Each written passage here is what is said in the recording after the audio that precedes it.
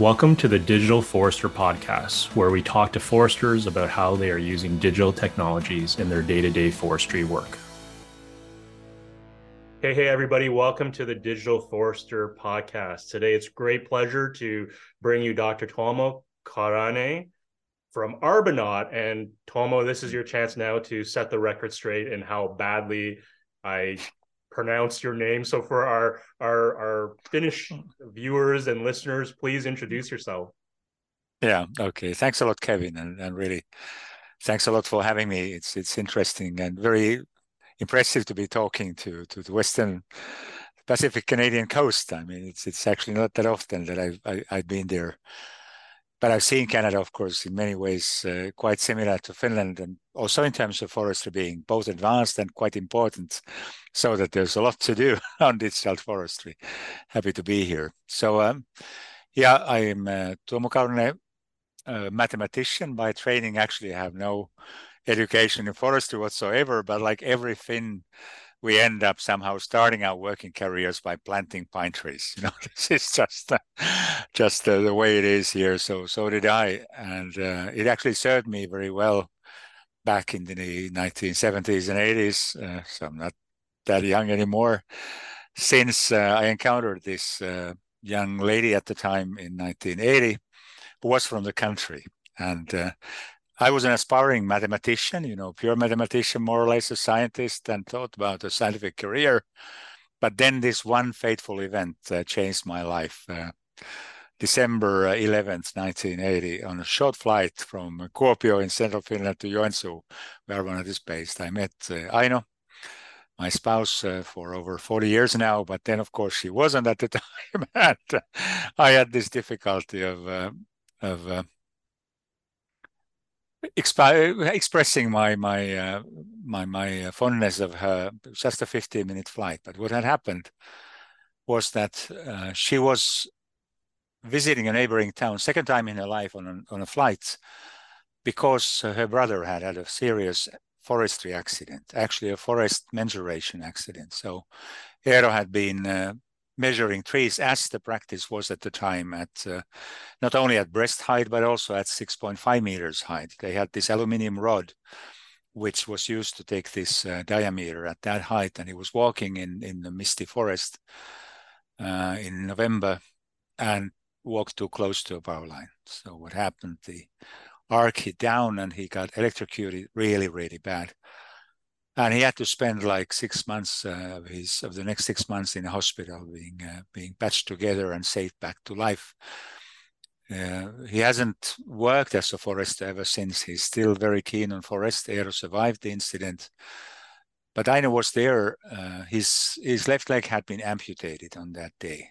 Wow. And Aino was there staying as long as she could with him in order to return to her job on a night shift as a nurse in a hospital in Joensuu. That's why she was on that flight.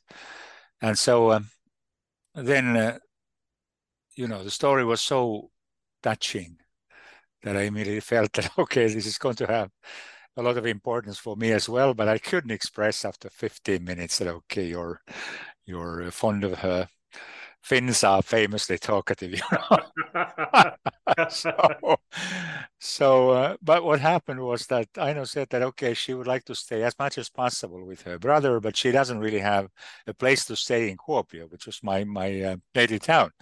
And I said, okay, Miss, can I have your phone number or address, and I will find you a place to stay. I was living in Helsinki, in the capital myself, but I had half the city were my friends, so I organized her that. And then next time called her, I told I could also join and visit. And then that's how we started. We spent several weeks next every now and then next to Eero's bed, and he was slowly recovering and getting back his will to live. And it wasn't easy. I mean, certainly he was often very angry at God for having caused him this. But in the end, he had like 3 children by the time. Now he has 6 children and 15 grandchildren.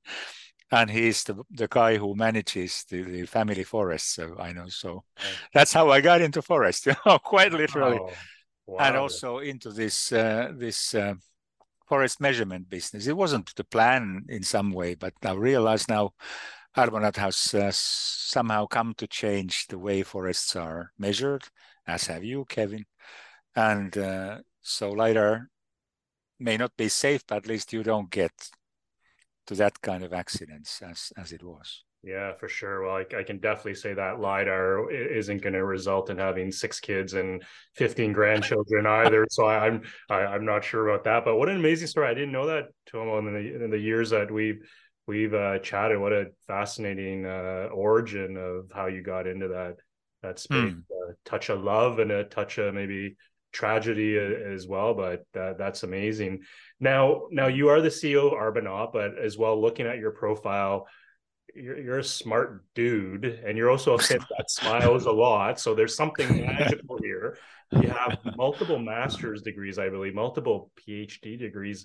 Maybe tell me more about, is this just a hobby collecting some of these degrees, or is it just you're Well, always learning? Like, share with me that pedigree with all those degrees from different universities. gladly, yeah. Yeah, I mean, I've never planned to be an entrepreneur. I come from a family of public servants. My only acquaintance with entrepreneurship was two uncles who both went bankrupt. So I I wasn't exactly encouraged or even planning in any way to become an entrepreneur and the founder of a company. I was a scientist and very keen on mathematics and computer science and so on. And my early years I spent doing actually supercomputers and climate forecasting, weather forecasting. One of the key moments was about 5 years at the European Weather Center, ECMWF in Reading, that still proudly produces the best weather forecast ever known. There's an intense competition between American and European centers, but I think there's one area where Europe has stayed ahead. And so it was about this, what you can do with computers and so on. But then, given this initial state of our life, I wanted to get back to this quite remote location in Eastern Finland, which does have a university, University of Eastern Finland, as it was University of Joensuu, which has a rather nice faculty of forestry, just like, for example, UBC over there in Vancouver. And so I thought that what can a theoretical dude like me do in a place like this? And I applied for various kinds of jobs. Nobody wants to hire a mathematical PhD. Besides, I didn't have a PhD, by the way. I was prolonging my studies in many different ways. And so I enrolled at university first, but then, of course, the requirement to complete your PhD eventually comes. Now, it's different in Finland. These good old days, we didn't aim for a degree. We rather have a saying that, okay, unfortunately, eventually graduating interrupted studies that had started so well. So I took my time. I took 12 years to complete my first master's degree. But then having this university job, I obviously had to do it at some point. And we have like 3 levels of degrees, or 4, bachelor, master's, then licentiate, and finally doctorate. So I did all of these in computer science, mathematics related fields, applied maths, featuring a lot of industrial applications, and remote sensing gradually becoming part of those, so satellite imagery and so on. But I held a second job at the university almost all my life. So until 4 years ago, in fact, when I finally quit my last university job. And this is more or less where it comes. So I taught maybe 10 PhDs and well over 100 masters in engineering. Wow, And so amazing. so Amazing. so it was always like this is where I earn. But universities are bureaucratic places, and I wanted to have an impact. And this is where it came to finding Arbonaut, or founding Arbonaut. I was actually cheated into becoming a founder. So I wanted to be a scientist, but what happened was that there's this establishment of science parks, or technology parks, and that sort of things. That's also got very popular in Finland. And this was happening roughly at the same time when Nokia started to become kind of a global star for the decade or so that it had held that position. Before being killed off by Silicon Valley. and and then Joensuu is no exception. So once you have a university, you need to have some kind of foundry for startups. And there was one here, a science park, and they pretty much offered that. They set up the company. I can just concentrate on some applications that initially were machine vision applications in industry. And one of the targets we had was just happened to be analog aerial photography of Malaysian forests. So we actually started in the south. And that's one of the nice things about the University of Eastern Finland. It's very international, both research-wise and student-wise. And we had applications of forests all over the world. So it became quite clear that this would be somehow the most reasonable thing to do in an otherwise rather provincial university. And yeah, then I realized also later on, actually I did there was a venture capital VC stage in Arbonaut where we were doing something totally different. That was about mobile phone positioning. So we actually built together with some Finnish partners the first mobile phones with GPS and mapping services in those, and that became Arbonaut's first business, and we got funded.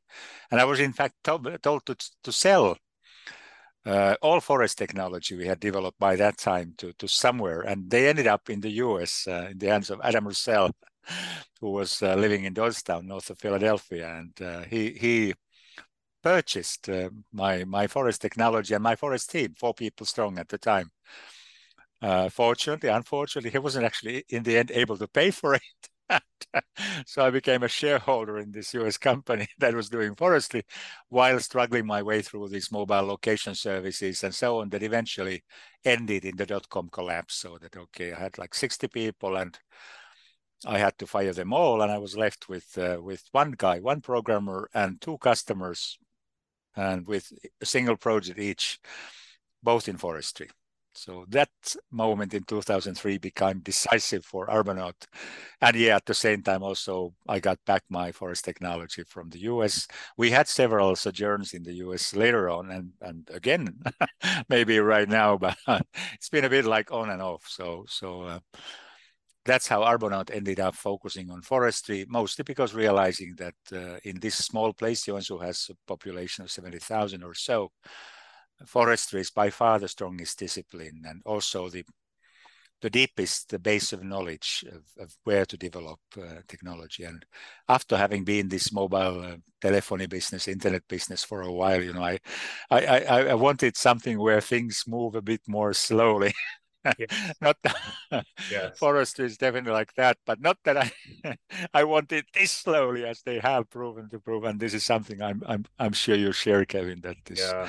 we'd Absolutely. always want this growth to be faster and change to be faster. It just isn't the way trees grow or forestry For changes. sure. But yeah. For sure. Well, one of the things I love speaking with people like you is you're so humble and modest. So I'm going to do a bit of your chest beating. So you're approaching 30 years in business. So as we think about companies that often don't even make the 2-year mark, there's reason for celebration here. And when I looked at did a bit more research, right, in terms of Arbonaut, you've worked in 30 plus countries, Yes. which is just amazing, like over 100 plus projects. And as you describe, I know this VC and this individual tree inventory. I just want to let the listeners and viewers know that this was in the 1998 timeframe. So this is before. That's the right word. I don't want to. There's waves of technology innovation, and Tuomo, you're involved with the very first one that probably a lot of people don't realize. So today, where a lot of people talk about individual tree inventories, you and Arbonaut were the first ones with this technology. They're talking about this intellectual property. So I just wanted to kind of bring that to the forefront, because as we're talking about some of those adventures and maybe missteps, the work you've done is truly fascinating. And I want to kind of poke a little bit in there, because you also have software products. Like there's a lot there. So maybe thinking of your background and with Arbonaut, and maybe we jump into it and say LiDAR and forest inventory as one of the pioneers in the early 2000s. Is the world, what are you doing today? Because I know you're doing a lot of carbon work as well, a lot of remote sensing, very technical forestry work, which is perfectly aligned with the theme of this podcast. What about maybe how much of the forest inventory work are you doing today? Does it dominate your business, or has other players in the space, I don't want to say caught up, but maybe the technology is commoditized isn't the right word either, but LiDAR is prevalent, whereas you and I back in the day was, the newest thing, shooting at very pulse rates. How much of that is Arbonaut's business now, or is it more on the carbon red plus types of programs? No, I would still say that our spearhead, the part where we want to show our skill, is still very much based on airborne LiDAR, airborne laser scanning. I mean, we do the whole range of things to some extent, but we haven't found any other source of forest information that is as robust and reliable as LiDAR. We do a lot of data fusion. Now, algorithm-wise, this is where my weather forecasting background helps us a lot. So that it brought two things. First of all, that weather forecasting center was totally global already. When I went there, I said that, okay, this is the kind of I want to build a company that resembles this weather forecasting center. Weather doesn't respect borders, so therefore, nor do forests. So we need to understand them from an ecological point of view. But the second was this data fusion, the idea that, okay, a good weather forecast, has a computer model that simulates the atmosphere, and then it has a lot of observations, measurements of various kinds that are very heterogeneous, each have their own error patterns, and you try to merge them all globally. I mean, weather forecasting, because that European Weather Center really produces global weather forecasts like up to 2 weeks ahead, and nowadays even seasonal ones, 3 months and so. So what happens is that you have to have the right statistics and mathematics in order to not create systematic error or bias in this. And bias kills, even in forestry. And so going back to this individual tree recognition, actually this dawned on us very strongly on our first American venture with Adam Russell. I want to acknowledge Adam's role in sort of being a kind of a sparring partner and business partner in many ways in the past and maybe in the future as well. But what happened that he took the technology and he had this great idea that he wants to, that was still based on analog aerial imagery, but we did individual 3D canopy segmentation. So this whole idea of segmenting canopies by image segmentation type techniques from aerial photography was how Arbonaut started, this ITD. And luckily we had these first LiDAR trials by Juha Hyppä and Erik Nesset and others nearby. So we ended up applying the same method to LiDAR, which is much easier, obviously, because you get the canopies are easier to, they are symmetric, whereas in aerial photography, they are inherently asymmetric. So what happened that we did this individual tree segmentation and estimation, calibrated on field plots, which is still basically what we do. But some of the customers, I think the one who really did it was Boise. They cut down one full stand or cut block and measured every single trunk and showed us the result. And we had systematic error. Basically, I then realized that individual tree detection, if that's the only thing you do, has this problem that you see only the top canopy layer and the big trees, and you don't get a signal of whatever is beneath. And thereby, if you calculate the sensors of your trees and the volume, you get the wrong diameter distribution. You systematically violate the rules of nature by the nature of your remote sensing. And this was exactly the thing we had been battling with in weather forecasting. You try to avoid it by all means. You have to have statistically correct ensemble forecast, as they say. So then LiDAR kind of resolved that because it reaches the ground and so on. But we had to change the algorithm completely for a while. And this is where we ended up adopting something quite similar to what Erik Nesset and Matti Maltamo had tried, that this area-based method. So that is statistically correct, but it kind of misses the trees for the forest.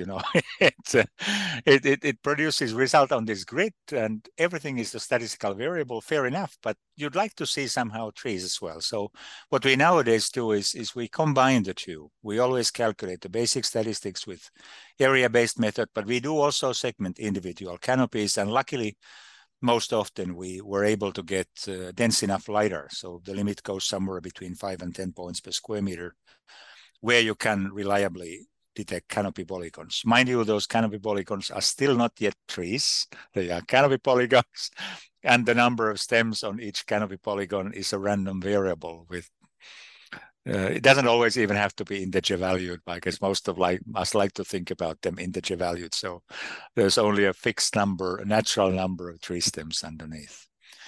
So that's how, the science has in a way been slowly migrating. But what has happened since then, where we are most active nowadays, is how do you interpret this data in terms of richness of applications, especially what other things you can see, not just raw material for lumber and timber industry or pulp industry, the worst.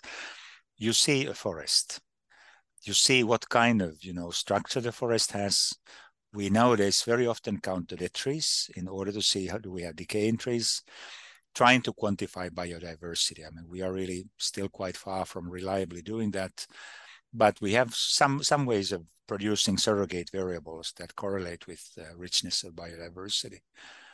Water flow, that's also something where LiDAR excels, that, okay, you actually get a really nice terrain model and you can calculate the water flow even on very flat wetlands, which we have plenty of in Finland, and I presume also in Canada, at least on the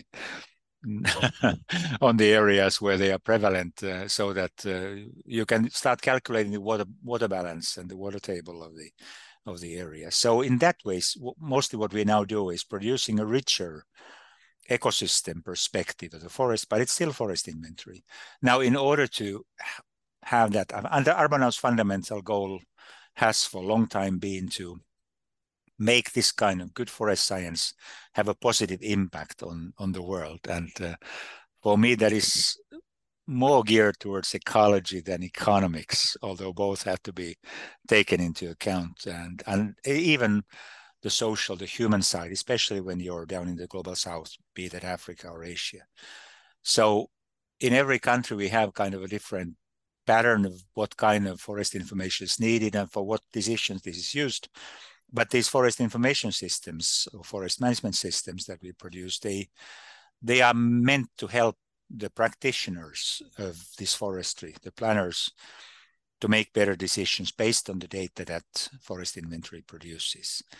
And quite early on, we sort of wanted to build up both sides simultaneously to be able to do it, but it was also a matter of survival. That, I mean, we don't own any aircraft or scanners, so often we're up against remote sensing endeavors that have this capacity.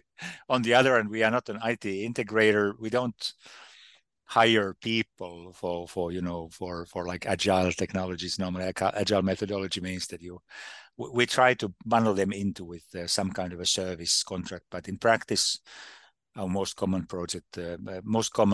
business form is still a project. So right. Yeah. So thinking of that rich experience with LiDAR and imagery and individual tree segmentation, where the world is today, there's always, we've seen the waves over the, every decade, there seems to be a wave of things, people maybe talk about the same thing every decade or so. But in your experience, where are we today now at the individual tree inventory level? Like you mentioned, you're basically doing a hybrid approach with a area-based and an individual tree approach based. But there's folks out there that are also selling, individual tree technologies. Do you think we're still chasing the holy grail, if that's the right word, or it's still a complex problem to solve that we're not there yet, or do you think we're already there and more tweaking? I think thanks, Kevin. I think we're actually looking at the fractal landscape, fractal mental landscape. Describe that, because some of our listeners are going to go, fractal what? And so because there's always, Richard Feynman used to say there's plenty of space down there, down at the bottom. And this is certainly true of forests. There's a lot of things that get eventually so microscopic that no amount of remote sensing is going to dig that up.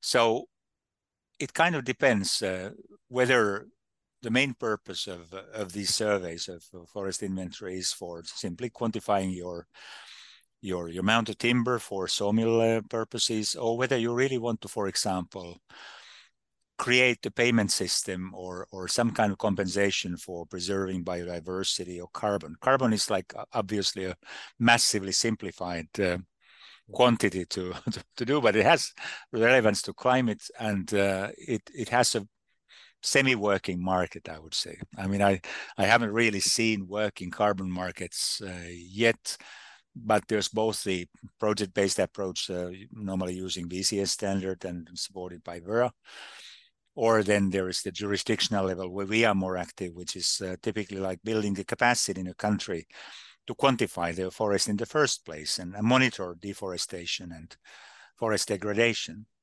But I think I could briefly here, for those of your listeners who are having access to video, to share my screen and show one example of what I think that forest inventories will look like in the near future, to some extent already now. So I'll share it, and now I'm share. Are you seeing a map, Kevin? I am, yes, looks good. So for our viewers, you'll be able to see this. For our listeners, Tuomo's just showing a web map with some data, and we'll do our best to describe it. But if you really want to see it, hop onto the YouTube side to visualize it. But yeah, Tuomo, take it away. Yeah, okay. So I'll zoom out a little bit so you see we are somewhere up in the north, actually on the Swedish side. And then I'm going to zoom in, and this is a relatively large property of less than 100,000 hectares that we have done a detailed inventory in. And it's a boreal forest up in the north, but which is mostly used for timber production. But because it's up in the north where the age of trees typically gets up to over 100 years before they are harvested. So you have to be careful with the value. And what you see now first is simply the stand volume color coded. On the right hand side, there's like how much timber there is. But what we really normally want to see is much more detail. And I'm going to go into canopy height. I mean, this is the canopy height model. So many of you are quite familiar with this. And here you can see the more red it is, the taller the tree. And there's a clear cut here with some seedling trees left standing and so on. But now the other kind of things that we might want to see of the forest, I'll pick this off, and we'll take the species map. And this is often much more interesting. Now, here we have a particular color coding that orange and red are deciduous in mostly birch up there in the north. The purple is pine, and the green is spruce. And when we zoom further down, you see that actually we have this data now at individual canopy level. The borders of the polygons not visible here, but they are basically segmented into individual trees. And then the kind of things apart from, you can do tree diameter like this. Okay, it takes now a while to, or maybe I try tree volume. Let's see if it's any faster. Sometimes, yeah, there's a little red blinking there, which says that it's loading. Yeah, this is the challenge. You already see one practical challenge of individual tree information, that even if it's vector data, it's massive. There are literally, how much trees? We would have roughly 80 million trees on this area. So getting those polygons down will seemingly take maybe even too long. I'll see if I can. It's not really worth waiting. So I may rather move to the other layers and see Sure. which can. And this thing you're showing, Tuomo, this is something like you would provide your clients as a way to interact with the data products or information products you create for them. Yes, exactly. Okay. And you can see, I will read here some of the variables that we calculate from this and show those that can be. So it starts from stand volume, site index, canopy height, tree diameter, tree volume, and the species map. There's also nature value classification, which is basically FSC standard. Okay. So you have to have like these different levels of conservation, and we estimate these from the parameters that we calculate. And this is done at the grid level, as you see from the shape. Then we have canopy structure map, and that is actually quite interesting. It tells how homogeneous versus layered your canopy structure. Now, if it's strongly layered, it typically means it's the forest that has been clear cut in the past, has been harvested, and now second layer is growing. But if you have a lot of mixture, that is liable of being old forest, or at least, more natural than this. So this is one of the things that emerges out of lighter and lighter alone. So remembering the thing that you need the tree height distribution to get. Then we identify dead trees and dead tree groups for biodiversity. And those standing dead trees we can identify automatically out of the area. And then there's simply a clustering algorithm that tells that when you have a group of dead trees, that might contain valuable biodiversity. It also might be a bark beetle destructed site, but luckily up in the north, they don't have these problems yet. They will come, and I know in BC, you know very well what the bark beetle can do. So we are facing it now because of climate change and climate getting warmer. Southern Finland is already having some incidents, and Central Europe is really devastated by that. So I'll take those off. There's tree carbon, yes. So we also calculate the amount of carbon, but there's maybe for the benefit, there's really no working carbon market in Scandinavia or Europe. In fact, governments take the carbon for their EU mandated reporting on carbon sinks and carbon emissions and so on. So they go under the Kyoto Protocol, and there's like an emerging private market, but the border between the public market, private market is not clear, and that kind of prevents massive growth of the. Oh, interesting. I wasn't aware. I wasn't aware of that. That's interesting. Yeah. Okay. Yeah. But there are trials now, and there's certainly Canada and US have been ahead of Europe as a whole. But we'll see. I mean, it would definitely be good if we had like a good measurement quantities for both carbon and biodiversity that are predictable enough and objective enough to justify investment, because that would then bring a different type of capital resources to forestry and also forest management, forest conservation. They would allow us to enhance the value of forest by much more qualitative things than just as raw material. It's still the pain in a forest dependent, forest industry dominated country like Finland that roughly 2/3 of our forests are just basically a forest field. They may grow 100 years, but it's still just to be cut. And there's this national controversy or international controversy, and not unknown in Canada either, that, what you should do. And I'd like to reward forest owners for also seeing the other side of their trees. Then we do things like forwarder mobility. I wonder how fast or slow is this to load. So just for harvesting, here you see. So here's an interesting color code. I hope it emerges a bit more widely here. So if something is very blue, it means it's too wet and you may sink your harvester or forwarder. If something is very red or yellow, it means that there's an inclination, and that you have a lot more in BC than we do here. But we don't have to do in practice cable yarding in Nordic countries mostly, except Norway. And so this dictates where you can drive your harvester and whether you can drive it just uphill or even along the slope. And this is where red means that only uphill is possible, or red means that you can't drive at all. It's too steep.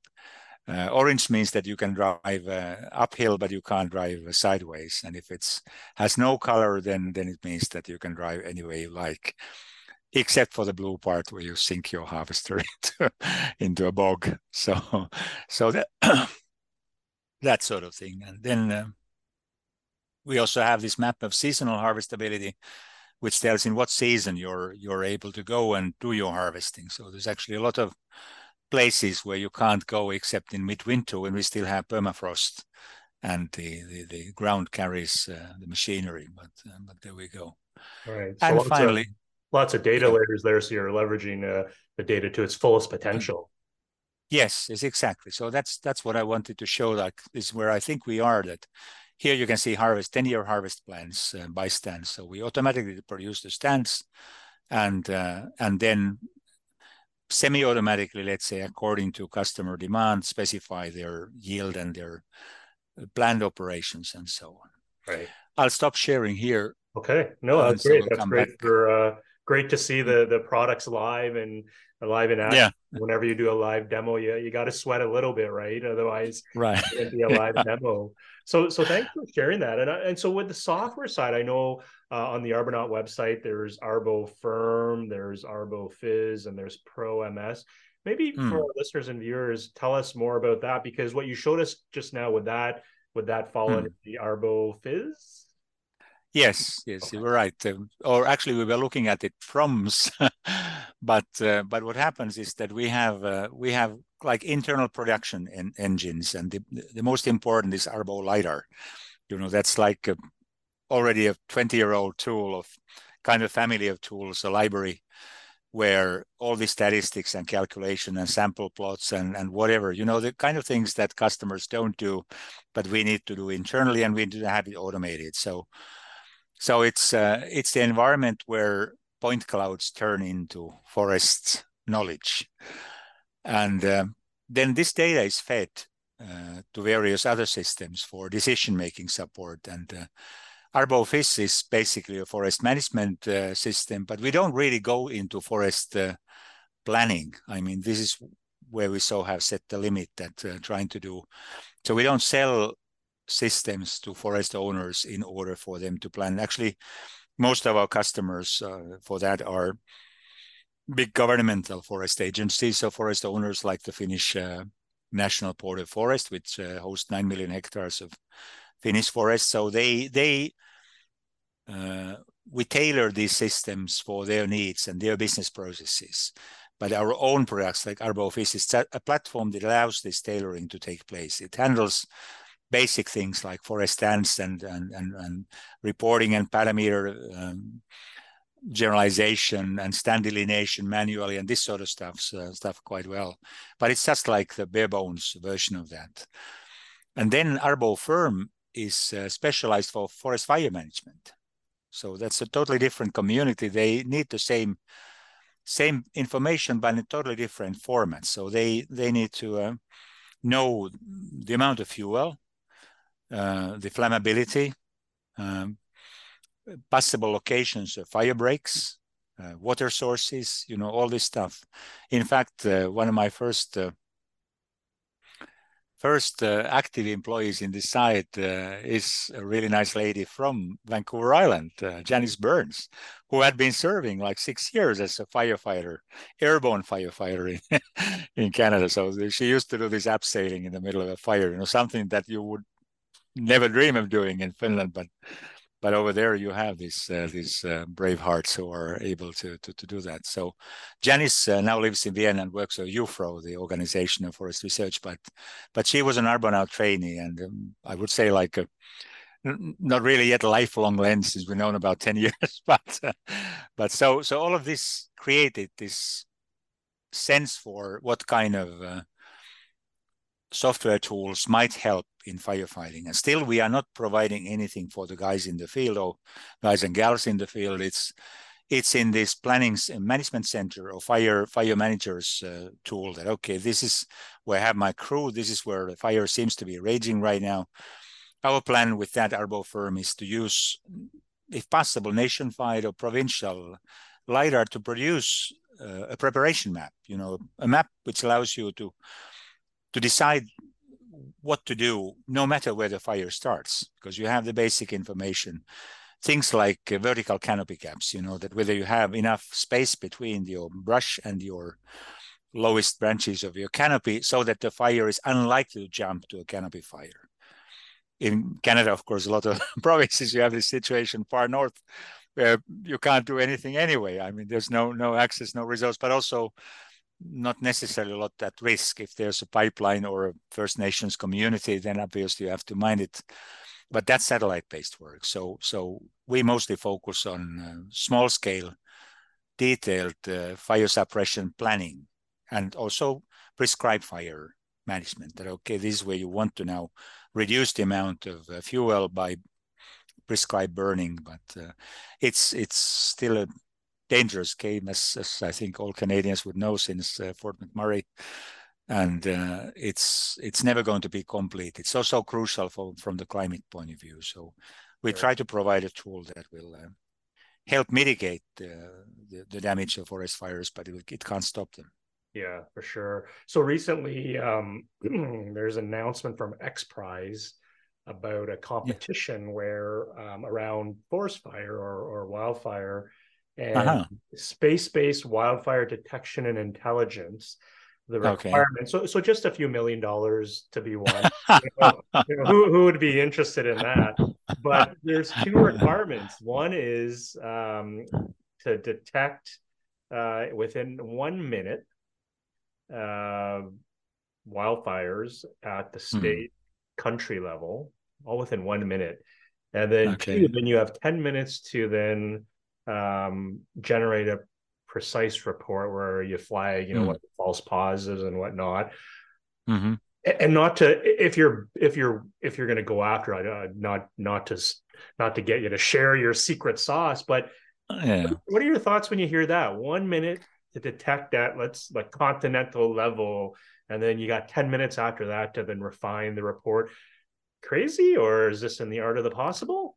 It's in a way overkill, and it kind of dangerously maybe Ah, moves the resources and planning and thoughts into somewhat inappropriate direction. There are places, yes, where even 1 minute would be. So, of course, for this X Prices, it's important that you set up a really ambitious goal. Um, at some point, I've been following closely, even collaborate with Aurora Tech. It's one of those companies which definitely would submit.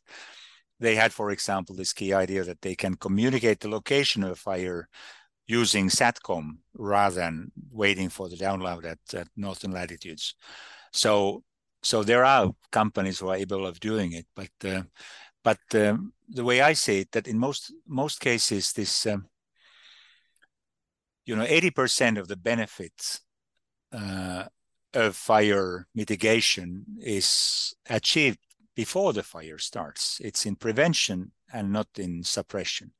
All that is meant, of course, to make suppression efficient and fast so that you know where you are.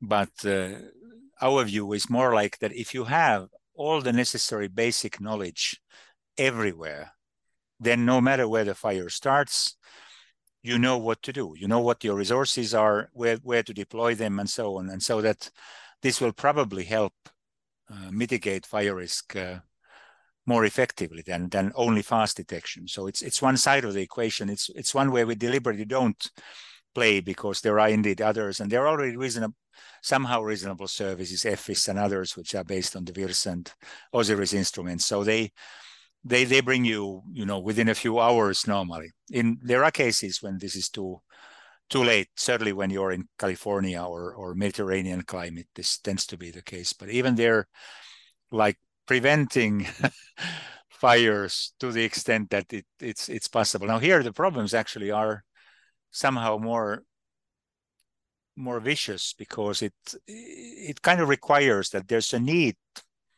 economical motivation or economic need to reduce, for example, the brush. There should be a market like biofuel or whatever that you do. This is pretty much the case in Finland. So we harvest most of our forest, and because of that, there's a very dense forest road network. That means that the ground-based fire engines can reach. We also have the country still reasonably densely populated. They said that we regard Lapland as sparsely populated. That is about 1/3 of Finnish area. But they say that if you go above the 60th latitude in Canada, the entire area from Yukon to Labrador has as many people as Lapland. yeah, And it's almost 100 times bigger. So, yeah, so talk about sparse population. So it's kind of relative, but sure, sure. so that means that that it's kind of the fog of war. I really like that term. That is the hardest. That you don't know where the fire is, what is happening, and what to do. And even if you find the fire, it takes a lot of time to somehow. You need to send a field crew there to survey the area first with drones, typically, and so on. So for our purpose, we said, okay, why not to do this offline beforehand using lidar have all those maps digitally, and if needed, even paper, or there are a lot of reasons why digital systems in a fire sensitive situation are not the best. So it may stay in the management center, commands go to the field crews, or you may want to print quickly and have a kind of fireproof paper map of the situation for those guys who really need to go there. So they're like multiple directions, but they all come with their own set of problems. And I think for the X Prize, this is a perfectly good and suits their portfolio. But Yeah. Yeah. yeah, okay, all right. There's Nadia, our cleaner. We have a retired persons club here that is 3 people strong. I'm one of those. I'm technically retired.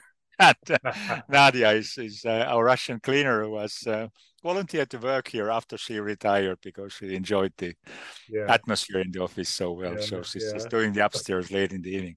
Well, But you'll never retire, my friend. We know that you're too curious there. So maybe as I shift the conversation, I'm keen. Last time we saw each other, I think was the Eureka event Helsinki, I in believe. Helsinki in Yeah, 2018 yeah, or something. And there's a yeah. lot of companies with new technologies doing different things. But you and I have been at it long enough, and you much longer than me. But when we look forward in forest technology, Mm, what gets you excited? Like, are there certain themes because you've developed software, you've dealt with LiDAR, you've dealt with mm, area-based inventories, individual tree inventories, you've dealt with spaceborne mm, mapping, especially in support of carbon programs, and mm, again, what is it, 30 plus countries. But as we look mm. forward, like on the website, the Arbonaut website, it talks about digital twins. What are some of those technologies that in your quote unquote retired state, which I do not believe, by the way. What are those things that gets your mind excited and eager Well, for? somehow I I'm not fundamentally a geek, maybe. It's so I don't mind technology, and I like maybe algorithms are like my own home turf in a way. I like devising algorithms and see how things are organized. But the way I see is that I mean, somehow we are approaching this situation which we have in weather forecasting, climate forecasting. You integrate information and knowledge and understanding, both from mathematical models, from measurement data, but with forests, even more so than with weather, there's always people,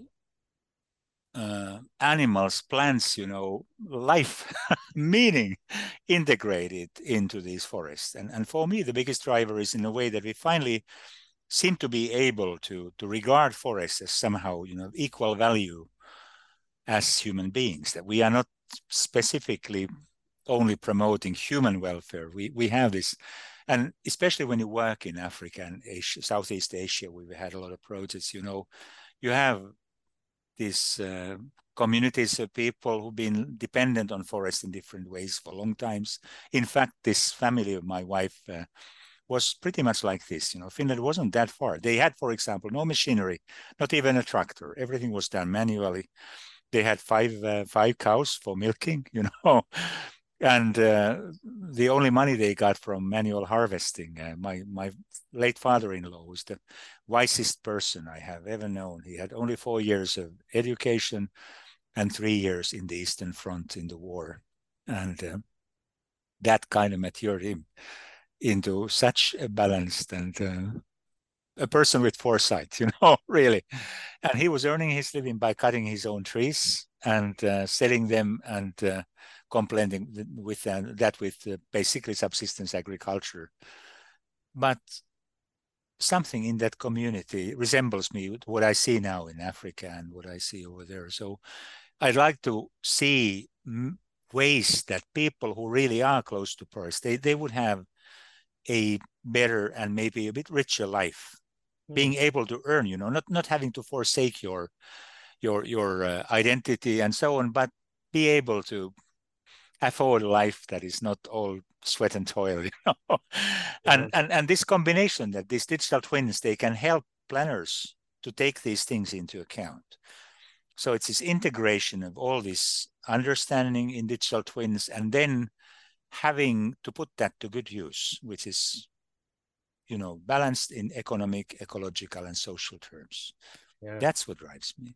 Yeah. That's why I never made much money on Arbonaut because that wasn't the first purpose anyway. It was to have science have a positive impact on this world, and I hope we're still heading in that same direction.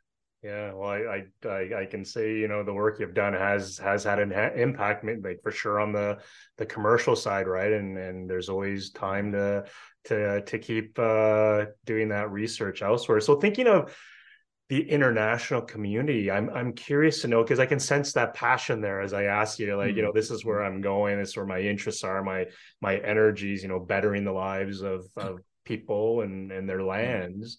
Is there a memorable project overseas that maybe tugged your heart or made you cry out of frustration, or what's a fun story you can share with this guy?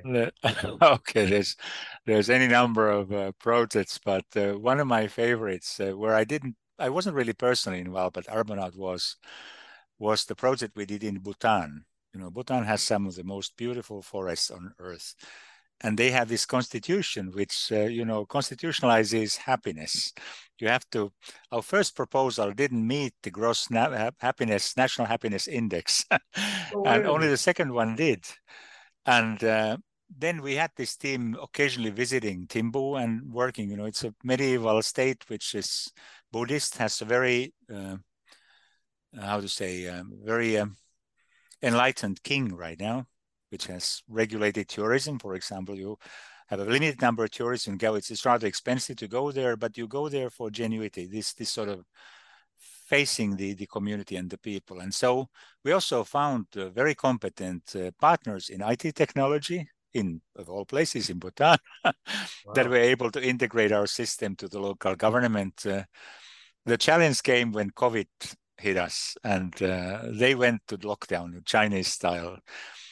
In fact, to the point you couldn't leave your house in Timbu. And so our project was postponed by half a year, if not a year, by the fact that our Bhutanese team inside Timbu couldn't go to the Ministry of Forests to install the systems because of COVID restrictions. But COVID passed, and that was done. And the system we built there is a simple decision support system which checks that whenever any construction in forest is being planned, it checks if it violates any of the existing conservation laws and policies. So whether it's a road or a power line, check, and then you adjust as needed. So of course, every society needs the infrastructure, but they are the most careful custodians of the forest of any other place on earth I know. So I greatly admire them, and this is maybe a good project to remember. I would have a lot of projects where where a lot of adventure has happened. That's the other side, the like okay, there are accidents. Yeah, all right. Let me tell one more. This is it's in Nepal, neighboring place, but this is good. We had a measurement project there where we had to take field plots, and we had local crews who who went out and measured. In Nepal, like in Bhutan, it's pretty tough. You Yeah. need to climb a lot, and then you find this. And I found it somehow comical that our random selection algorithm points to a place somewhere where you have to go and measure. So there are statistical validity, and this thing may be like 2 kilometers up next to a gorge and whatever. But on one occasion, the team came finally after a long climb into their site, and then they phoned back. There was still a mobile phone field, and said, "What do we do? There's a python on our plot."